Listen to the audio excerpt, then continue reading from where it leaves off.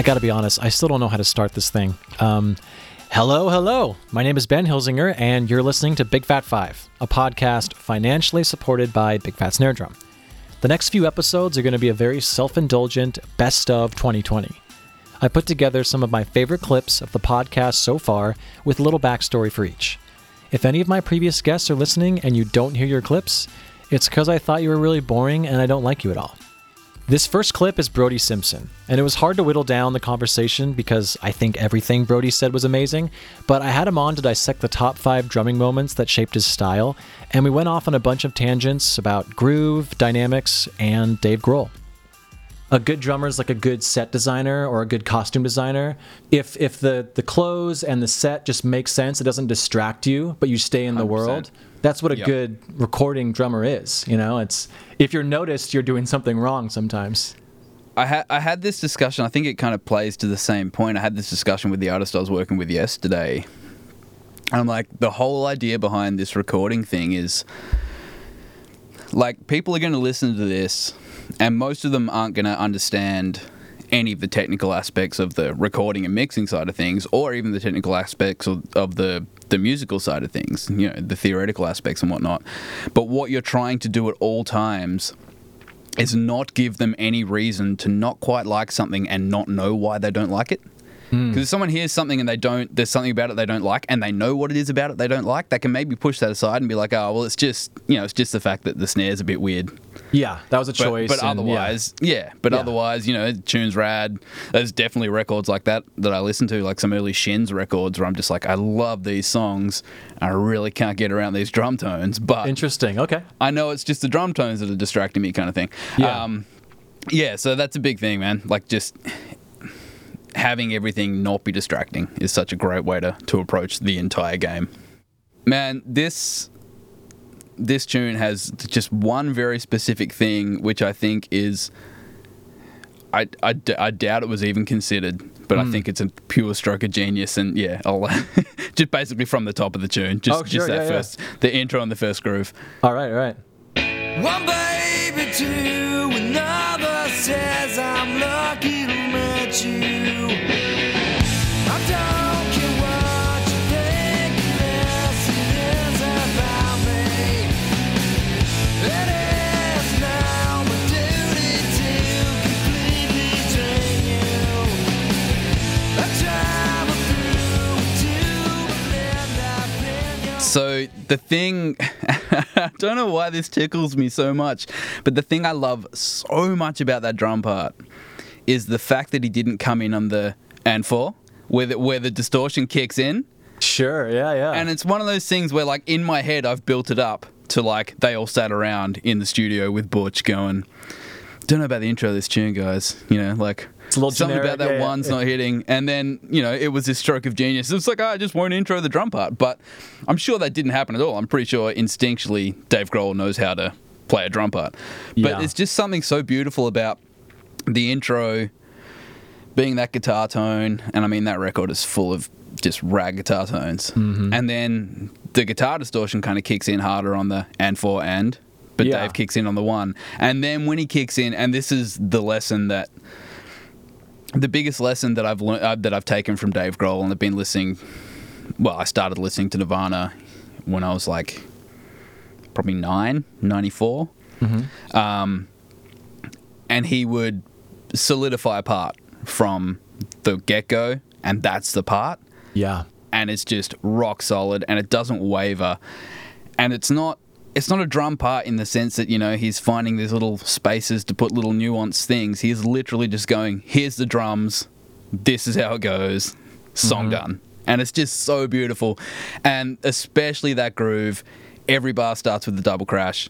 Yep. Hats are on quarters, and it's the same thing, every single bar. And it's just so perfect. We actually had, it's a saying that we have in the studio every time we're recording anyone, any rock drummer or kind of drummer from like a hardcore band or anything like that, and they're doing something kind of mid-tempo, it's always, what would Dave Grohl do? And I used to have a sign. That I would hold up to the window of the live room, just WWDGD, because it's just such a great example. And I had one like young kid from a hardcore band, and it was kind of that mid-tempo kind of bro-y hardcore stuff.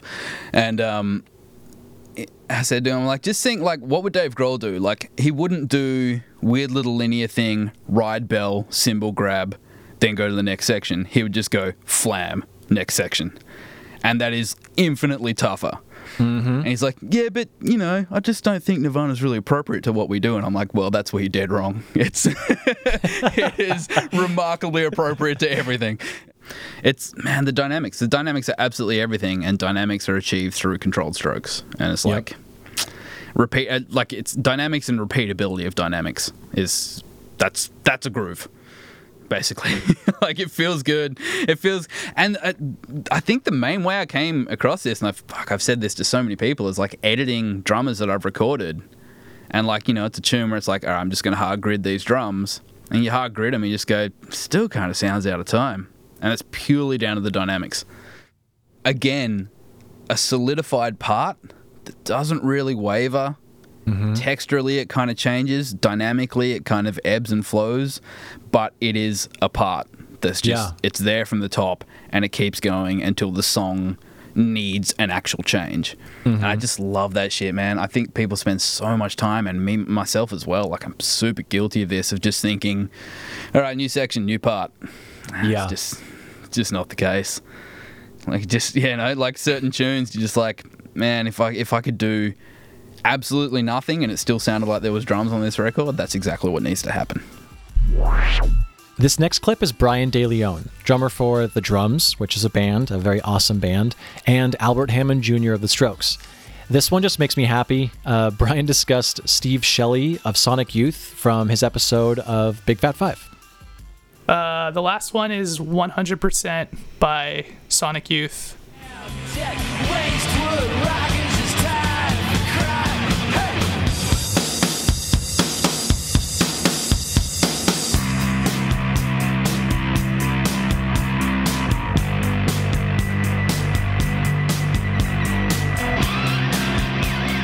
That's so sick.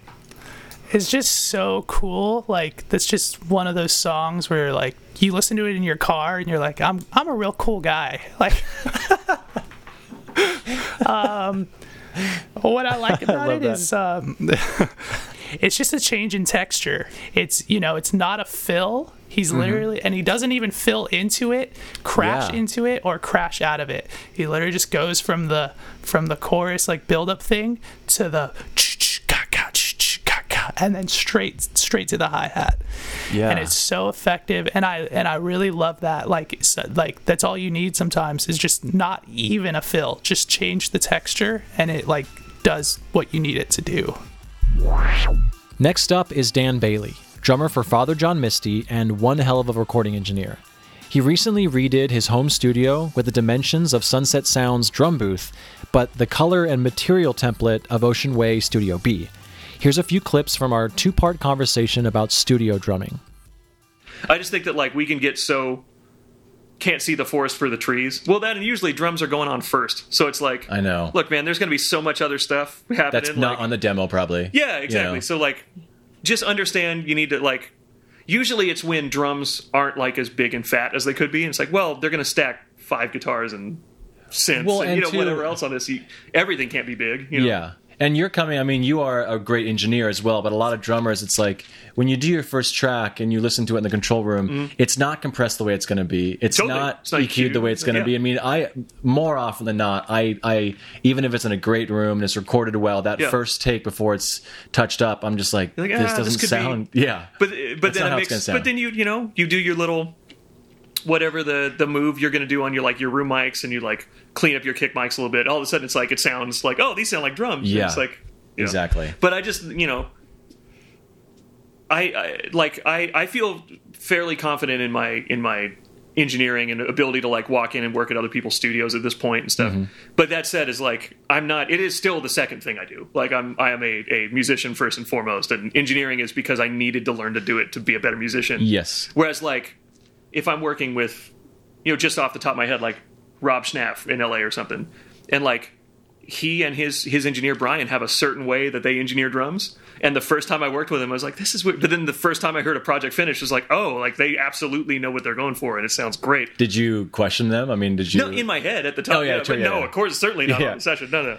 you just have to trust that everybody else cares about their thing as much as you care about yours. You know, like, Yeah, which that's a tough everyone trust. wants it to be good. You know, Yeah. like no one wants this to be bad. And that's just about, you know, just like a point one is like you got to read the vibe of the thing. Sure, yeah. Because sometimes you are like with specifically the producer where I replace things like note for note.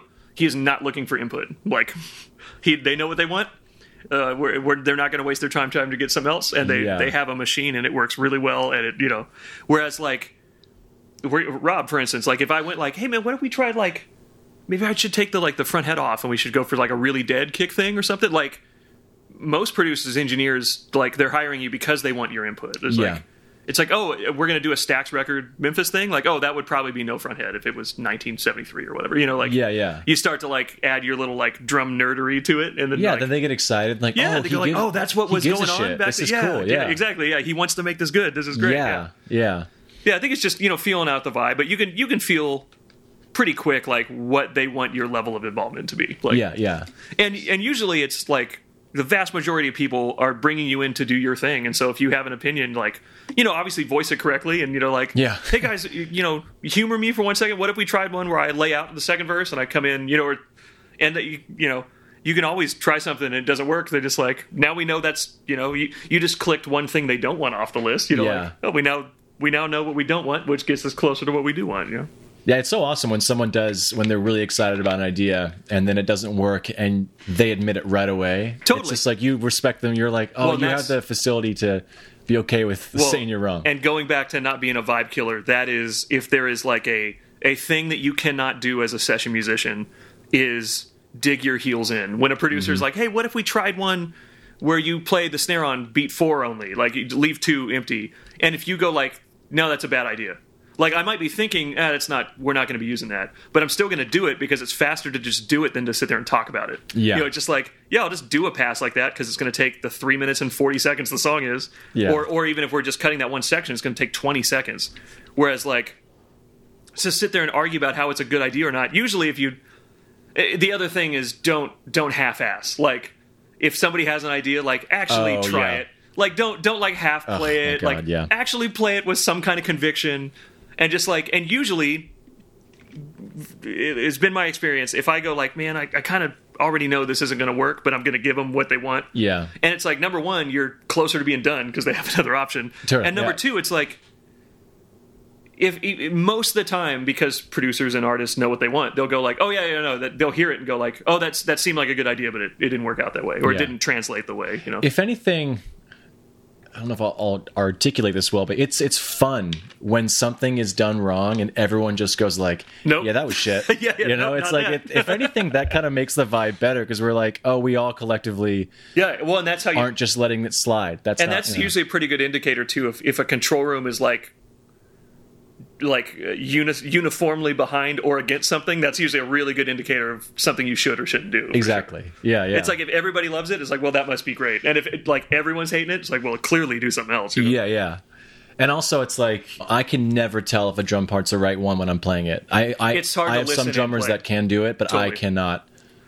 I think that's another, and that's a good way to, if you're feeling a little anxious or pressured, that's a good way to buy yourself some time too. Is like, do a take and go like, hey, do you mind if I come in and hear that? Yeah. Like, because you can kind of go like, oh, the snare drum is translating a certain way to where it's the note is longer in the control room than I'm perceiving it in the tracking room. Mm-hmm. So I probably shouldn't play a fast 16th note fill because it's just getting lost. Absolutely. But like in the room, it might sound great, but it's just that's not what the microphones are hearing, and that's not what it is in context. So I always like to like do a take, especially if it feels like we either got it or we're just about to get it. Mm-hmm. Like I always like to listen to that one, and then you can usually hear the good parts about this one are the verse. The chorus isn't as good as it could be, you know, but you could start to like, no, that's the bridge part. We're going to do that. You know, like I always like to hear stuff in context. And again, if you're feeling like a little uptight, like that can buy you 10 minutes to like catch your breath and like, all right. And more often than not, you go in and hear it, and it sounds better than you think it does. Yes. So even if it felt like you were struggling, you'll be like, "Oh no, this is way cooler in here than it is in there." You know? Yeah. I mean, and for me too, it's like a lot of times I'll play a take, and I'm like, "Man, I was so conservative on that take. I was just playing it like I barely did anything." Yep. And you listen back, and you're like, "That's Neil, usually what the one. heck?" You know, that's usually the one. That's the. I think there's something to. I mean, even it's, you know, you're you're playing dynamically, but also with your parts, like it never fails. If your take's going to be pretty busy, your time's going to suffer. Like where you're placing the kick and snare isn't going to be as solid as it could be. Yep. And so I think that's even just the amount that drums are expected to do in pop music isn't much. Mm-hmm. But also, like, if the song doesn't require them to do a lot and they feel bad, that's the whole. I mean, so it's if you're hitting too hard, your time's going to suffer. If you're trying to play too much, your time's going to suffer. And like things being pocketed is the entire game. That's the only reason any of us get called. Yeah. So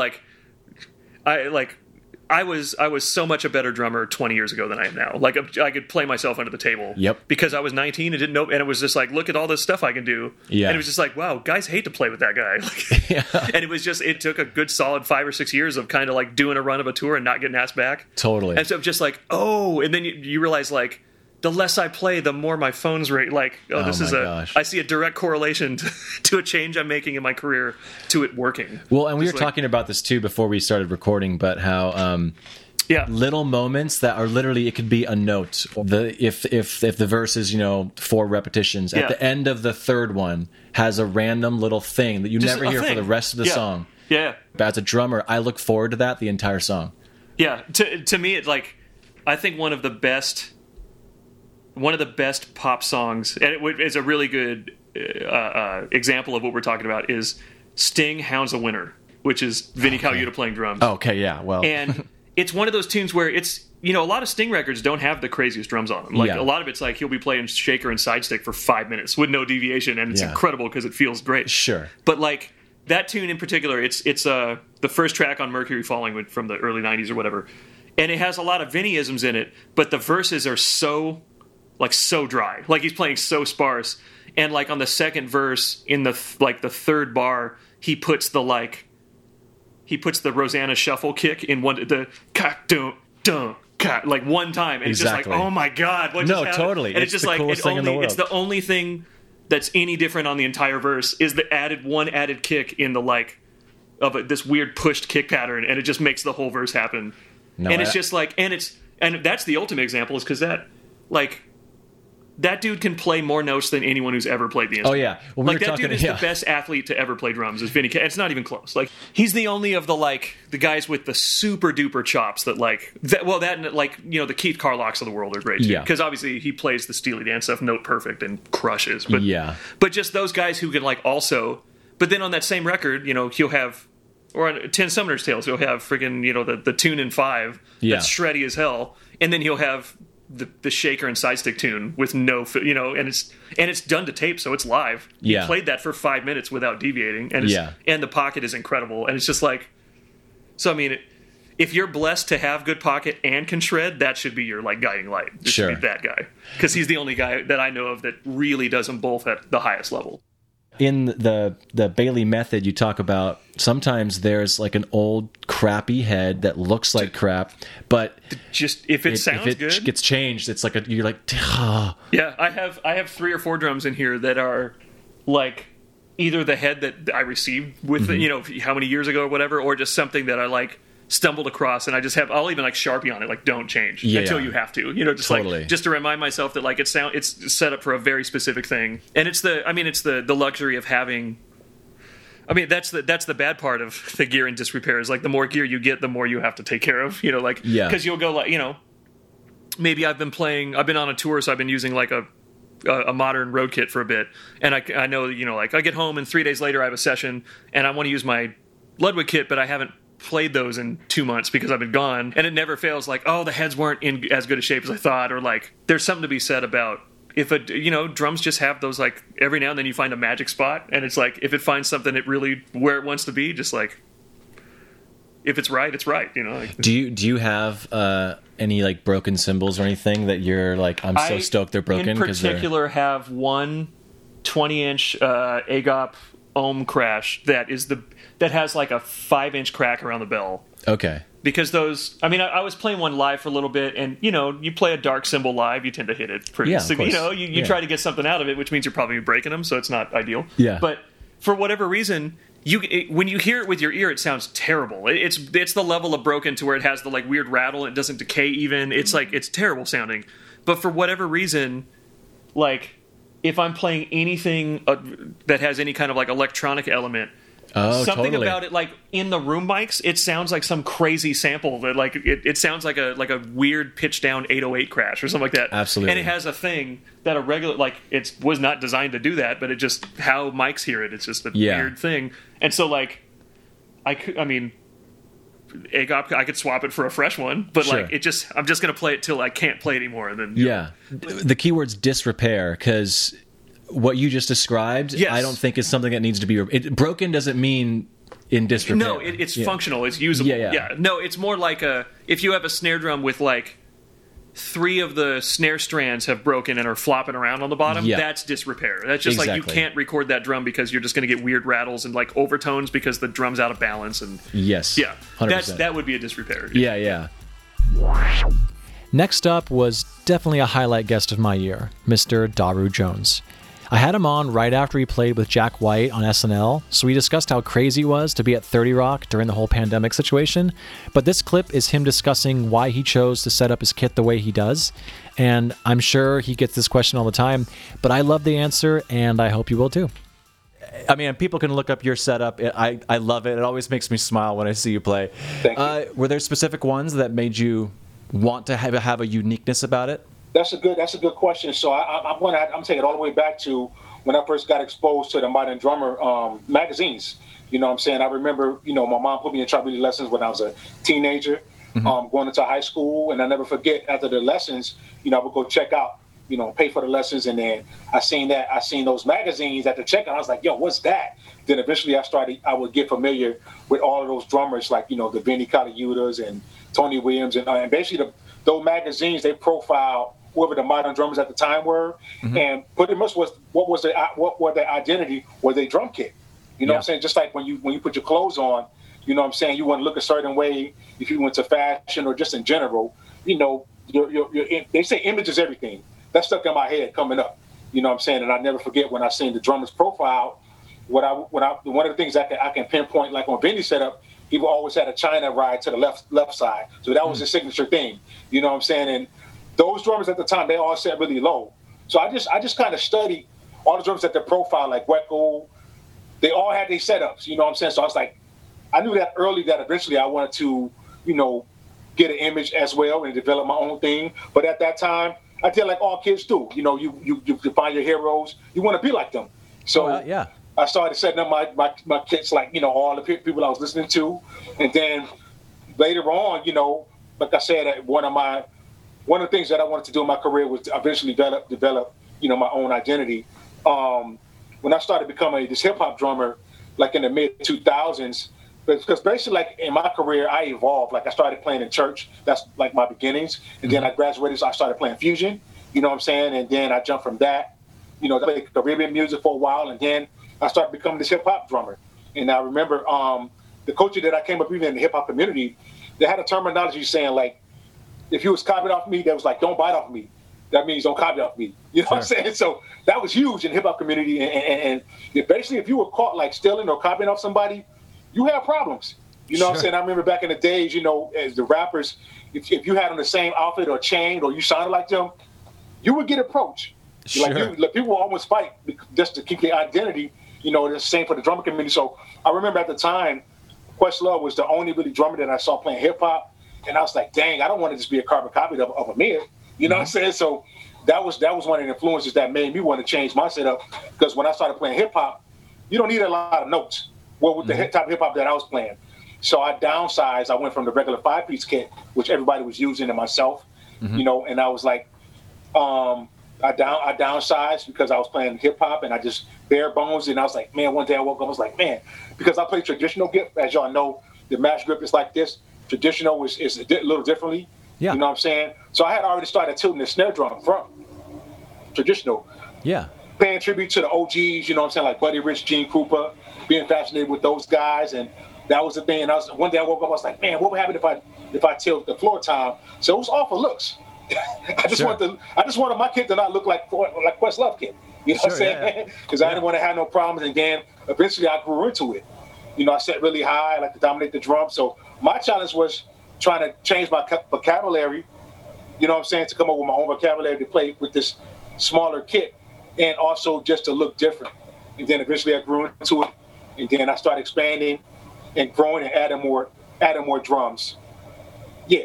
Yeah, I was always curious if one of the reasons, and you've answered it, so maybe it's not, that you set up the way you do, that it almost makes it harder sometimes to just blaze around the kit. So if you want to get to the tom, it's a conscious choice that note has to be there. That's a good observation. Yeah, I had to change my entire vocabulary.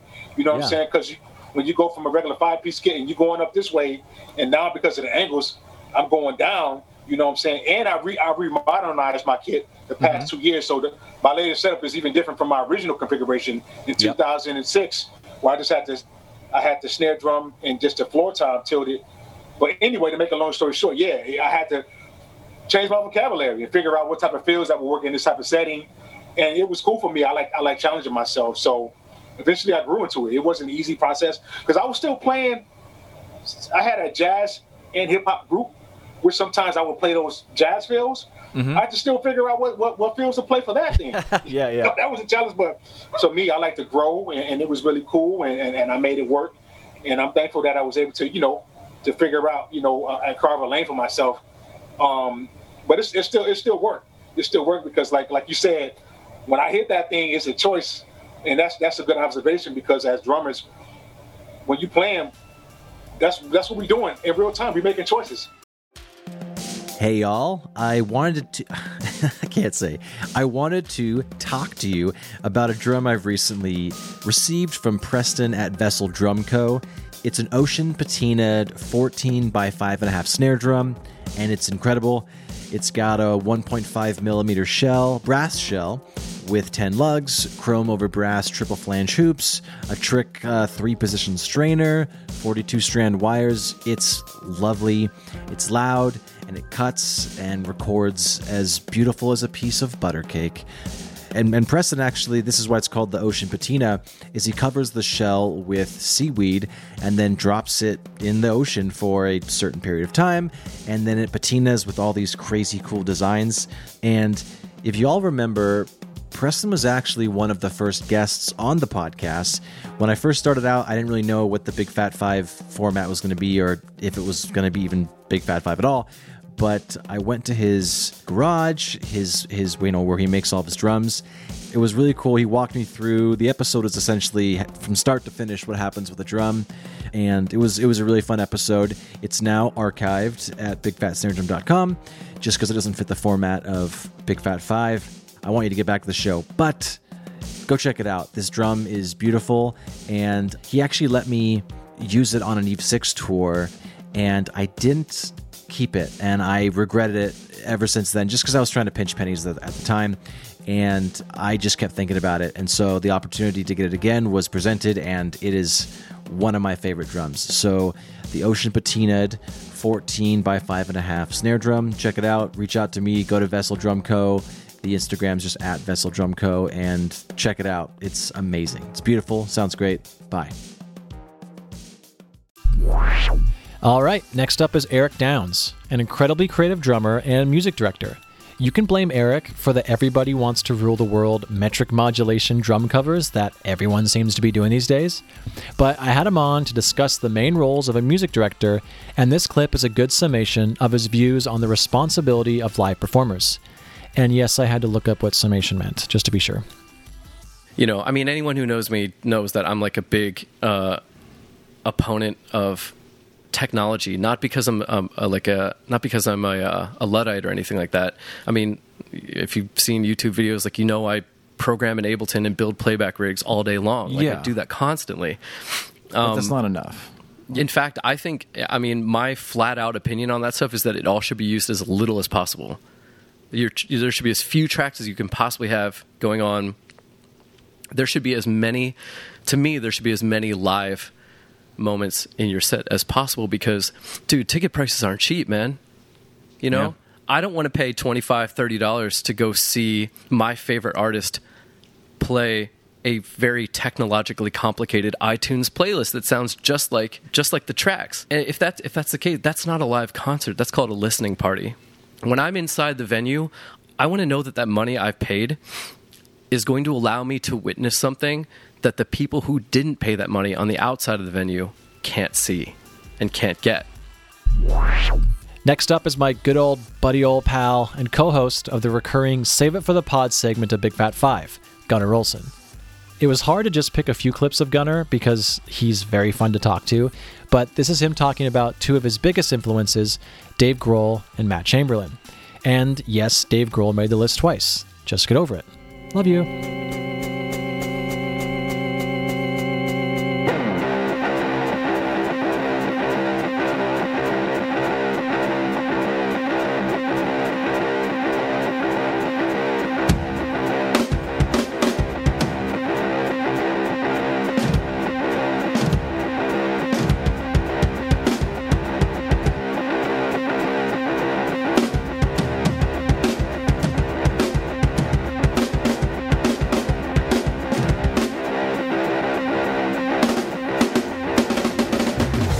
You definitely hear the guitar and the hi-hat get off from each other, but I think my guess is they just left it because those little imperfections are the best parts of all. They're my favorite parts of all my favorite records. I agree. I think those moments of humanity, that's what stand out to people. It's like playing all those shows with Big Data to a click. You know, there's always going to be that moment where there's a little bit of, oh, we got off the cliff, and like you kind of look around and laugh. And I think that's actually, those are the moments that people are looking for, you know? Mm-hmm. Yeah, that song was a heavy influence on the drum part I have in my own band song by Mother Feather called Red Hot Metal, mm-hmm. which might be worth listening to just because I pretty it's not that I rip it off. It's just I like the concept of the guitar is just doing this thing. It's almost like the guitar's in the other room, and then the drummer sits down and just kind of it's exploring the rhythmic space, you know? Mm-hmm. And it's like not quite a solo. It's not quite a drum part. It's just kind of, I don't know, it's awesome. It's definitely awesome.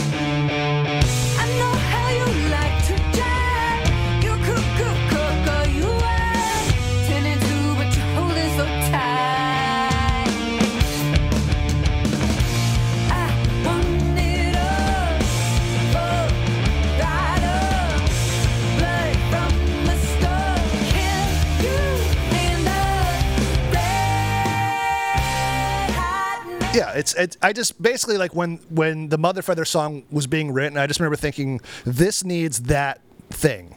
Mm-hmm. It wasn't, oh, I'm going to play those fills. It's just the idea of, I don't know. It was the idea. I stole the idea, and I'm not embarrassed to say it. The records I really got into Matt Chamberlain with were the Fiona Apple records, especially the really long title When the Pawn album, and it just seemed like he was on every record. He was on like that Wallflowers song, and he was the guy. Mm-hmm. And I remember being really into him, and I was getting into John Bryan, and he played on all the John Bryan, or not all of it, but it always seemed like if John Bryan was making a cool sounding record, Matt probably played on it. Mm-hmm. At least for there was a 2 to 5 year period where that just was the case. And I remember I bought this next record that I'm going to talk about, and I didn't know who played on it or who produced it. And I remember I started listening to the first song because it was a jazz pianist, and I was trying to explore more jazz and get into it because I was going to college for it. And the moment the drums started, it blew me away, and I had to go see like, what jazz drummer is this? Figuring it's like a New York guy, and it's Matt Chamberlain. I was like, what the? And John Bryan produced this record, but I had no idea. But at the time, like that was kind of like I was just I don't know, the timing of it was really important to me because I was just so into those two guys on a lot of stuff. So the song in particular I want to play is by Brad Mehldau, and it's the song called When It Rains. Go to about 50 seconds in. Okay. And just a quick aside, when the moment the drums come in and the beat he's playing, it was one of those like watershed like moments that just changed my drumming forever. I love it. Wow, what a build up. Yeah.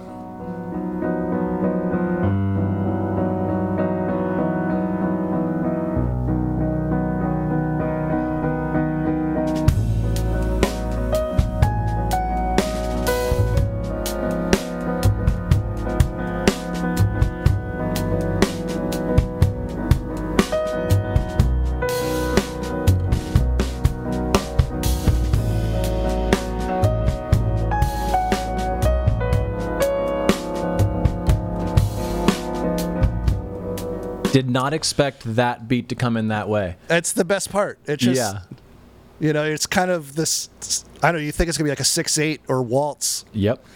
Yeah, I blame that, like, in terms of like a beat or just kind of a vibe I've stolen, like very literally, you know, that's kind of like the singer-songwriter beat, right? You know, It's like whenever you play kind of a slow, like whenever I do anything like that session-wise, whether or not I'm thinking about it, that's probably what I'm going to do. And I also blame that beat for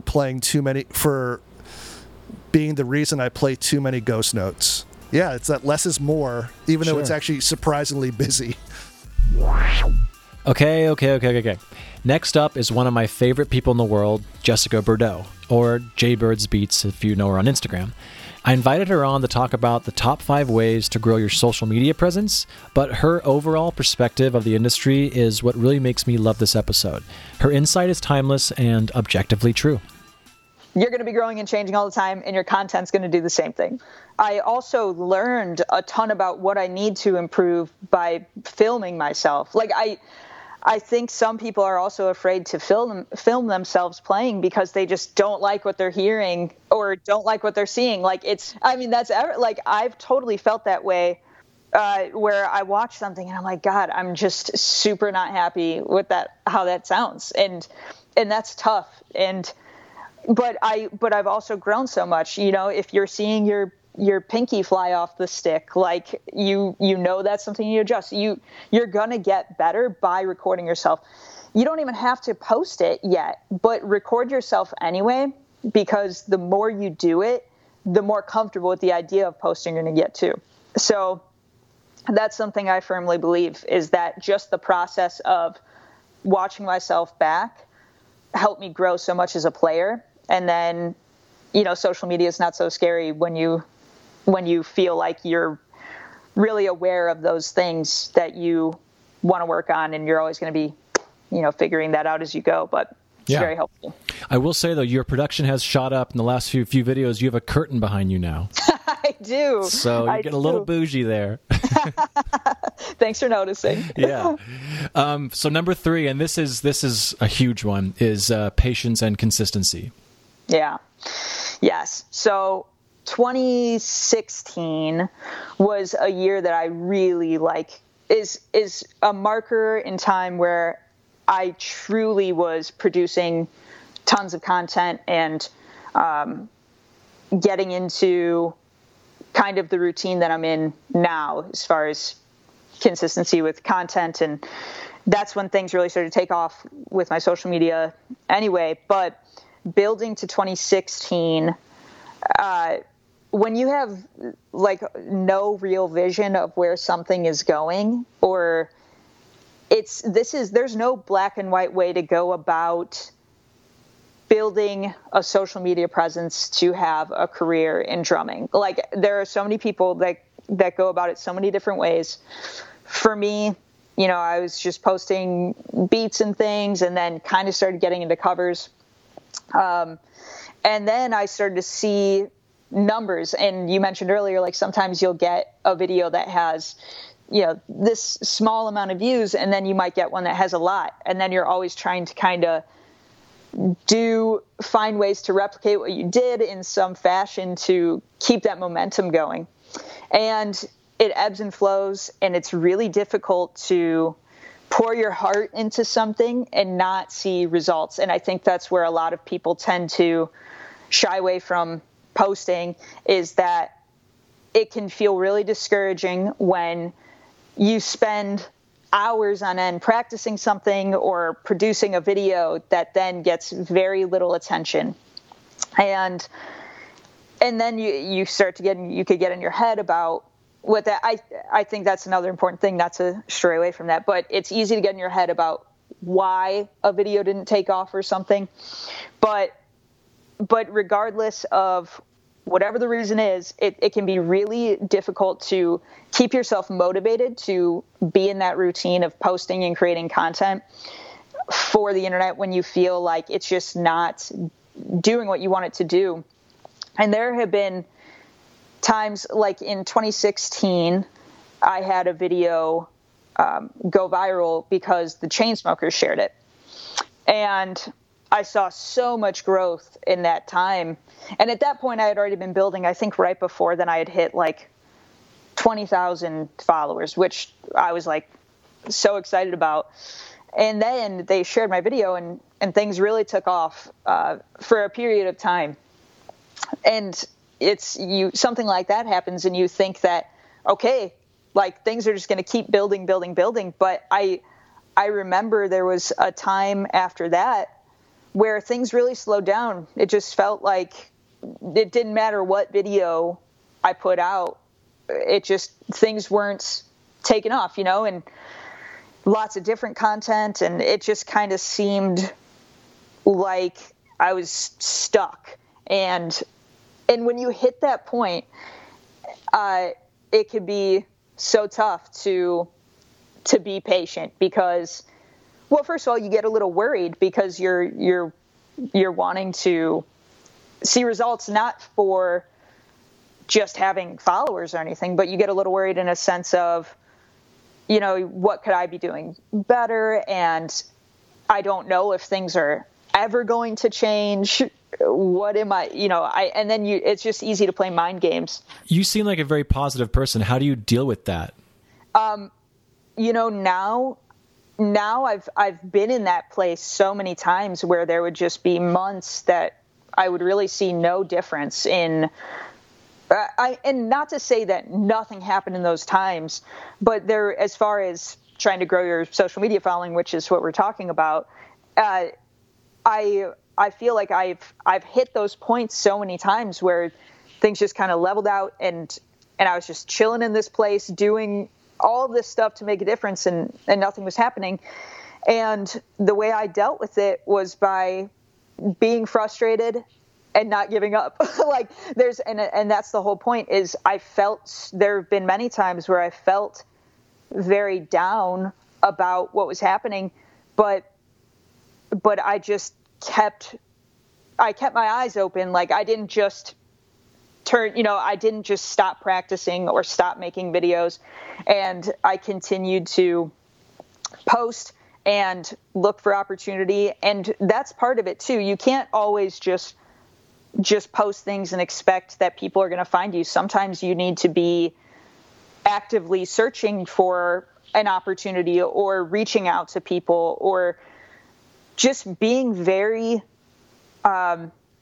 kind of intentional about the process and what you want to do. Because if you're just posting a cover and thinking that everything's going to change for you, it's not to say that could never happen. You might post a cover and your whole life could get turned upside down. You might get the opportunity of a lifetime. But I think my main point there is, even on the days where I felt like I would never see growth on my social media again, I continued what I was doing and thought about what I could do differently as well. Like sometimes content could, I still kind of have stayed true to what my platform started as, which is a lot of covers, a lot of beats, and it's changed a bit over time, but I just kept doing what I needed to do and told myself that it wouldn't always be like that. And now when those things like if there's anything that would happen like that now, where I felt like there was a period of time that things just weren't happening, I've seen now so many times that there's always something around the corner every single time that I'm getting into that headspace. I think that when you are not seeing growth, but people are noticing more than you think about consistency. Like maybe you're not seeing huge numbers of random people following you, but it's more important to have, it depends on who's watching your stuff. Like you never know who's watching and noticing your hard work and who's noticing that you're sticking around. And people are going to want to help you and give you opportunities when they see that you're a presence and they see that you're continuing to work on things. And you just need to stay positive and never doubt that there's not something crazy that's coming your way, because you truly never know. I've had so many wild things happen that if you would have told me a couple years ago or whatever that those things were going to come my way, I just would have been mind blown, The last one of today is Terry Keating from the Bonzolium YouTube page, talking about all things John Bonham. We discussed the top 5 hidden gems in the Led Zeppelin catalog that no one really refers to, but still feature Bonzo's drums in a really cool way. I really enjoyed this episode. Terry loves to talk, and he's so interesting, and I could just listen to the whole episode. It's our longest one, but I wanted to release the whole thing. But as always with the podcasts, we ended up going off on a lot of different tangents, and these next few clips dissect Terry's views on the click track, dynamics, and harnessing your true individual feel as a drummer. Like a lot of younger drummers today, I ask them, like students I've had, so if I say, when you listen to the first 30 seconds of When the Levee Breaks, you can hear it in there. The tempo moves a little. It slows down a little at points and stuff. But since I'm on the other, like most people kind of who really started listening to music and the radio by the time, especially maybe people born in maybe 1985 and after, maybe 1982 and after, all the music they would that would be new to them was all edited together heavily via a click track or straight up quantized. Do you know what I mean? So I wonder how the younger kids today, when they hear that stuff, if it sounds like it's totally fucked up, or if they feel the musicness of it. Do you know what I'm saying? And that's a whole thing I've put in videos that I've talked about, the concept of like perfect time. I mean, if you're a pop band or an electronic band or something, by default, given the nature of the style, you probably want perfect metronomic time, But I hear all these stories, like engineers, like they're in the studio and producers, and the band comes in, they're like, oh, great song. What's the BPM? And they're like, oh, it's 86. All right, great. And they put that right in. Well, you don't want a bad performance. I mean, you don't want to give anybody an excuse for playing like shit. But, there are, human beings are, we're analog, so even, there is something to be said, sometimes in verses, generally in the music, we've become, familiar with the verses. You might pull back a little in the choruses. You might just pick up a teeny bit, but all that stuff is really, for lack of it's organic, but I don't know. I just, I have been trying to be a proponent of people to, practice by all means to metronomes. Make sure you can, do meter and certain things, and you're able to play things consistently at certain speeds and stuff. But I'm hoping sort of the trend comes back to like recorded music and stuff where people really learn to rely on their individual sense of time, because, the dimension of slightly speeding up or slowing down, it's actually one of the ingredients we have in music, just like pitches or timbre or whatever the hell you're playing on, or loudness or softness. I don't even know how the hell I got off on that tangent. No, I love it, man. But I think what started to happen too is the mindset in the 60s of songs, not wanting to speed up or slow down at least too much. But the fact of the matter is, if a drummer needs a click track to play well, they're not going to be good enough to play with the click track well, kind of. Mm-hmm. Do you know what I mean? Yeah. Kind of the whole style of a lot of younger drummers today it's a chops fest, which is, I admire the hell out of it, but it's almost like they just put on, it's almost like, do you ever take karate? I didn't. My brother did, but. Okay, karate, they have things called katas, right? So for like 30 seconds, like a dance where you do this and you do that. So you practice these certain movements. It's almost like in drums now, there's like, okay, well, check this one out. You go singles and a paradiddle to the hi-hat and to the bass drum. And then that lasts like a bar long, and people practice that till they get really good at it, and then they can loop it. And then sometimes when they're playing songs and stuff, they almost think of it like, okay, I'm going to throw that pre-programmed fill in, as opposed to playing right from your viscera. Mm-hmm. And I'm not saying, I'm sure there's many, many younger drummers that's not true, where they do play from their viscera, but those things just come out, you know. But it does seem like, in a certain way, that drumming anyway has really almost become more like a musical yoga to like a click track. Do you know what I mean? Like, it's really like. No, I'm with you. I mean, at NAMM, this is kind of going on what you were saying with like, you know, their pre-programmed fills. At NAMM, we have, not exaggerating, thousands of drummers come and sit down at our booth and all that stuff, and it's so crazy how many of them have their, I learned this on blank.com for 5 seconds, and then they go into a groove and they fall apart. And you're like, You're not actually, like, you're missing the whole point. And that, you know, the funny thing is, that is the whole point. Like, it's like when drumming is, if you're sitting there and everyone's playing a song and you don't have a guitar and you're just clapping your hands. That's what drumming is. But wait, let me set that bass drum up. You know, that's what you're doing, you know? I mean, and that's the thing I never really understood about. Like, I remember when I sort of first was introduced with like the concept of like digital, like when digital recording came in, I remember way back in the day, they used to have ADAT tapes. They almost looked like video cassettes. Mm-hmm. So it was tape, but it was stored via, you know, zeros and ones. And then I remember Pro Tools came out, and there was a guy that we had worked with at a studio in Chicago who became familiar with Pro Tools real early. And they used to joke around, they call him Pro Toolius, which I thought was pretty funny. And he flew out to California and made a lot of money in the early days when Pro Tools first came out. And he was telling me about all kinds of like auto-tune things. Like they have to sign contracts if like person X can't sing and those types of things. Like they have the Pravy duty. They're like, we'll sue you, you know. And but I remember going in and sort of sitting down there, we're tracking something. He's like, Terry, would you come in? I want you to play drums on something. He's like, I kind of play, but so he went in and he played, and it was like, doom, da, da, da, doom, bada, boom, boom. And I was like, well, it sounds kind of rudimentary, but it sounds a little weird, but it sounds solid. He goes, well, that's because I quantized it. And I was like, oh, and that was the first time. That was probably 99 maybe.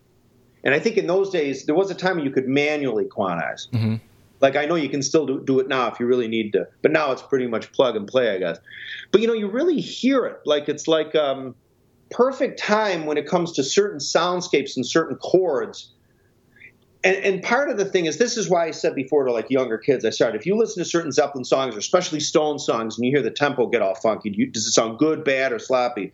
But it could also be said that people like me, or maybe people like you, that when we grew up in an era where it wasn't perfect, we just got used to that. Mm-hmm. You know what I'm saying? Like, people could say that. Well, somebody might, a valid argument, well, whether or not it's ultimately valid, but they could certainly say in a court of law, like, listen, dinosaur, you know, you're just fucking used to shit sounding like shit. And somebody could say that, you know.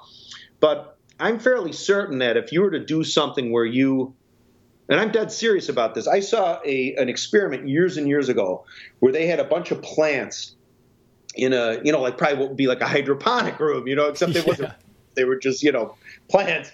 And they blasted heavy metal from the speakers at it. And it was like thrash metal, like jigga, jigga, jigga, jigga. So I'm sure they were playing to a click and stuff. And after a few days, the plants started to lean away from the speakers. And they started to kind of shrivel up and not do all that well. But then what they did was then they started playing like it wasn't so much whether it was sequenced or not or click tracked or not, but like softer, like the Eagles and stuff, or like God, what did they actually play? Like Jim Croce or something. And the plants actually started to lean toward it. Do you know what I mean? Wow. So it's almost like in the universe, it's almost like because music, I think, affects people so viscerally that sometimes, and I'm talking about an extremely exact, for the song's 5 minutes, where it's exactly going to be 73 beats per, you know, minute the whole time. And if the song is kind of if you have like a loop of chorus where it's like, we're really happy in happy chords, we're really happy in, you might not notice if it's perfect time. Do you know what I mean? But if you start making little transitions from like happy, happy, then we get kind of minory. I think that at times like that, the tempo is a useful tool to very slightly make transitions into things like that. And again, it's very subtle and it's very small. But that's the thing kind of about Zeppelin, though, is that Zeppelin almost seemed to have, and again, it's not necessarily even just the sound of Bonham's drums, but it's definitely the way that it's almost like he was the conductor of Zeppelin. There's just like a certain way people do their instrument, like their personality, their temperament comes out in it. You know what I mean? Yeah. And I said to somebody once, like their temperament, like with Bonham. Bonham, I think, was a very deliberate, like person who just didn't like to be rushed. You know, sometimes like I'm like Stuart Copeland, or there's certain people that really, if they kind of talk fast and they're very type A and they like to move fast, they're probably more likely to rush a song, not necessarily speed the thing up. But what I'm saying is I think they're more likely to at each beat maybe slightly play ahead of the beat. You know, like if you had a room full of people, like in the Queen thing, like.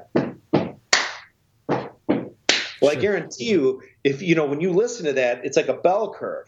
You have some people clapping early, some people clapping on. So it goes. So the boom boom clap goes, and that's the people clapping a little early and clapping late. I guarantee in Bonham probably would have been one of the people right on or just slightly behind.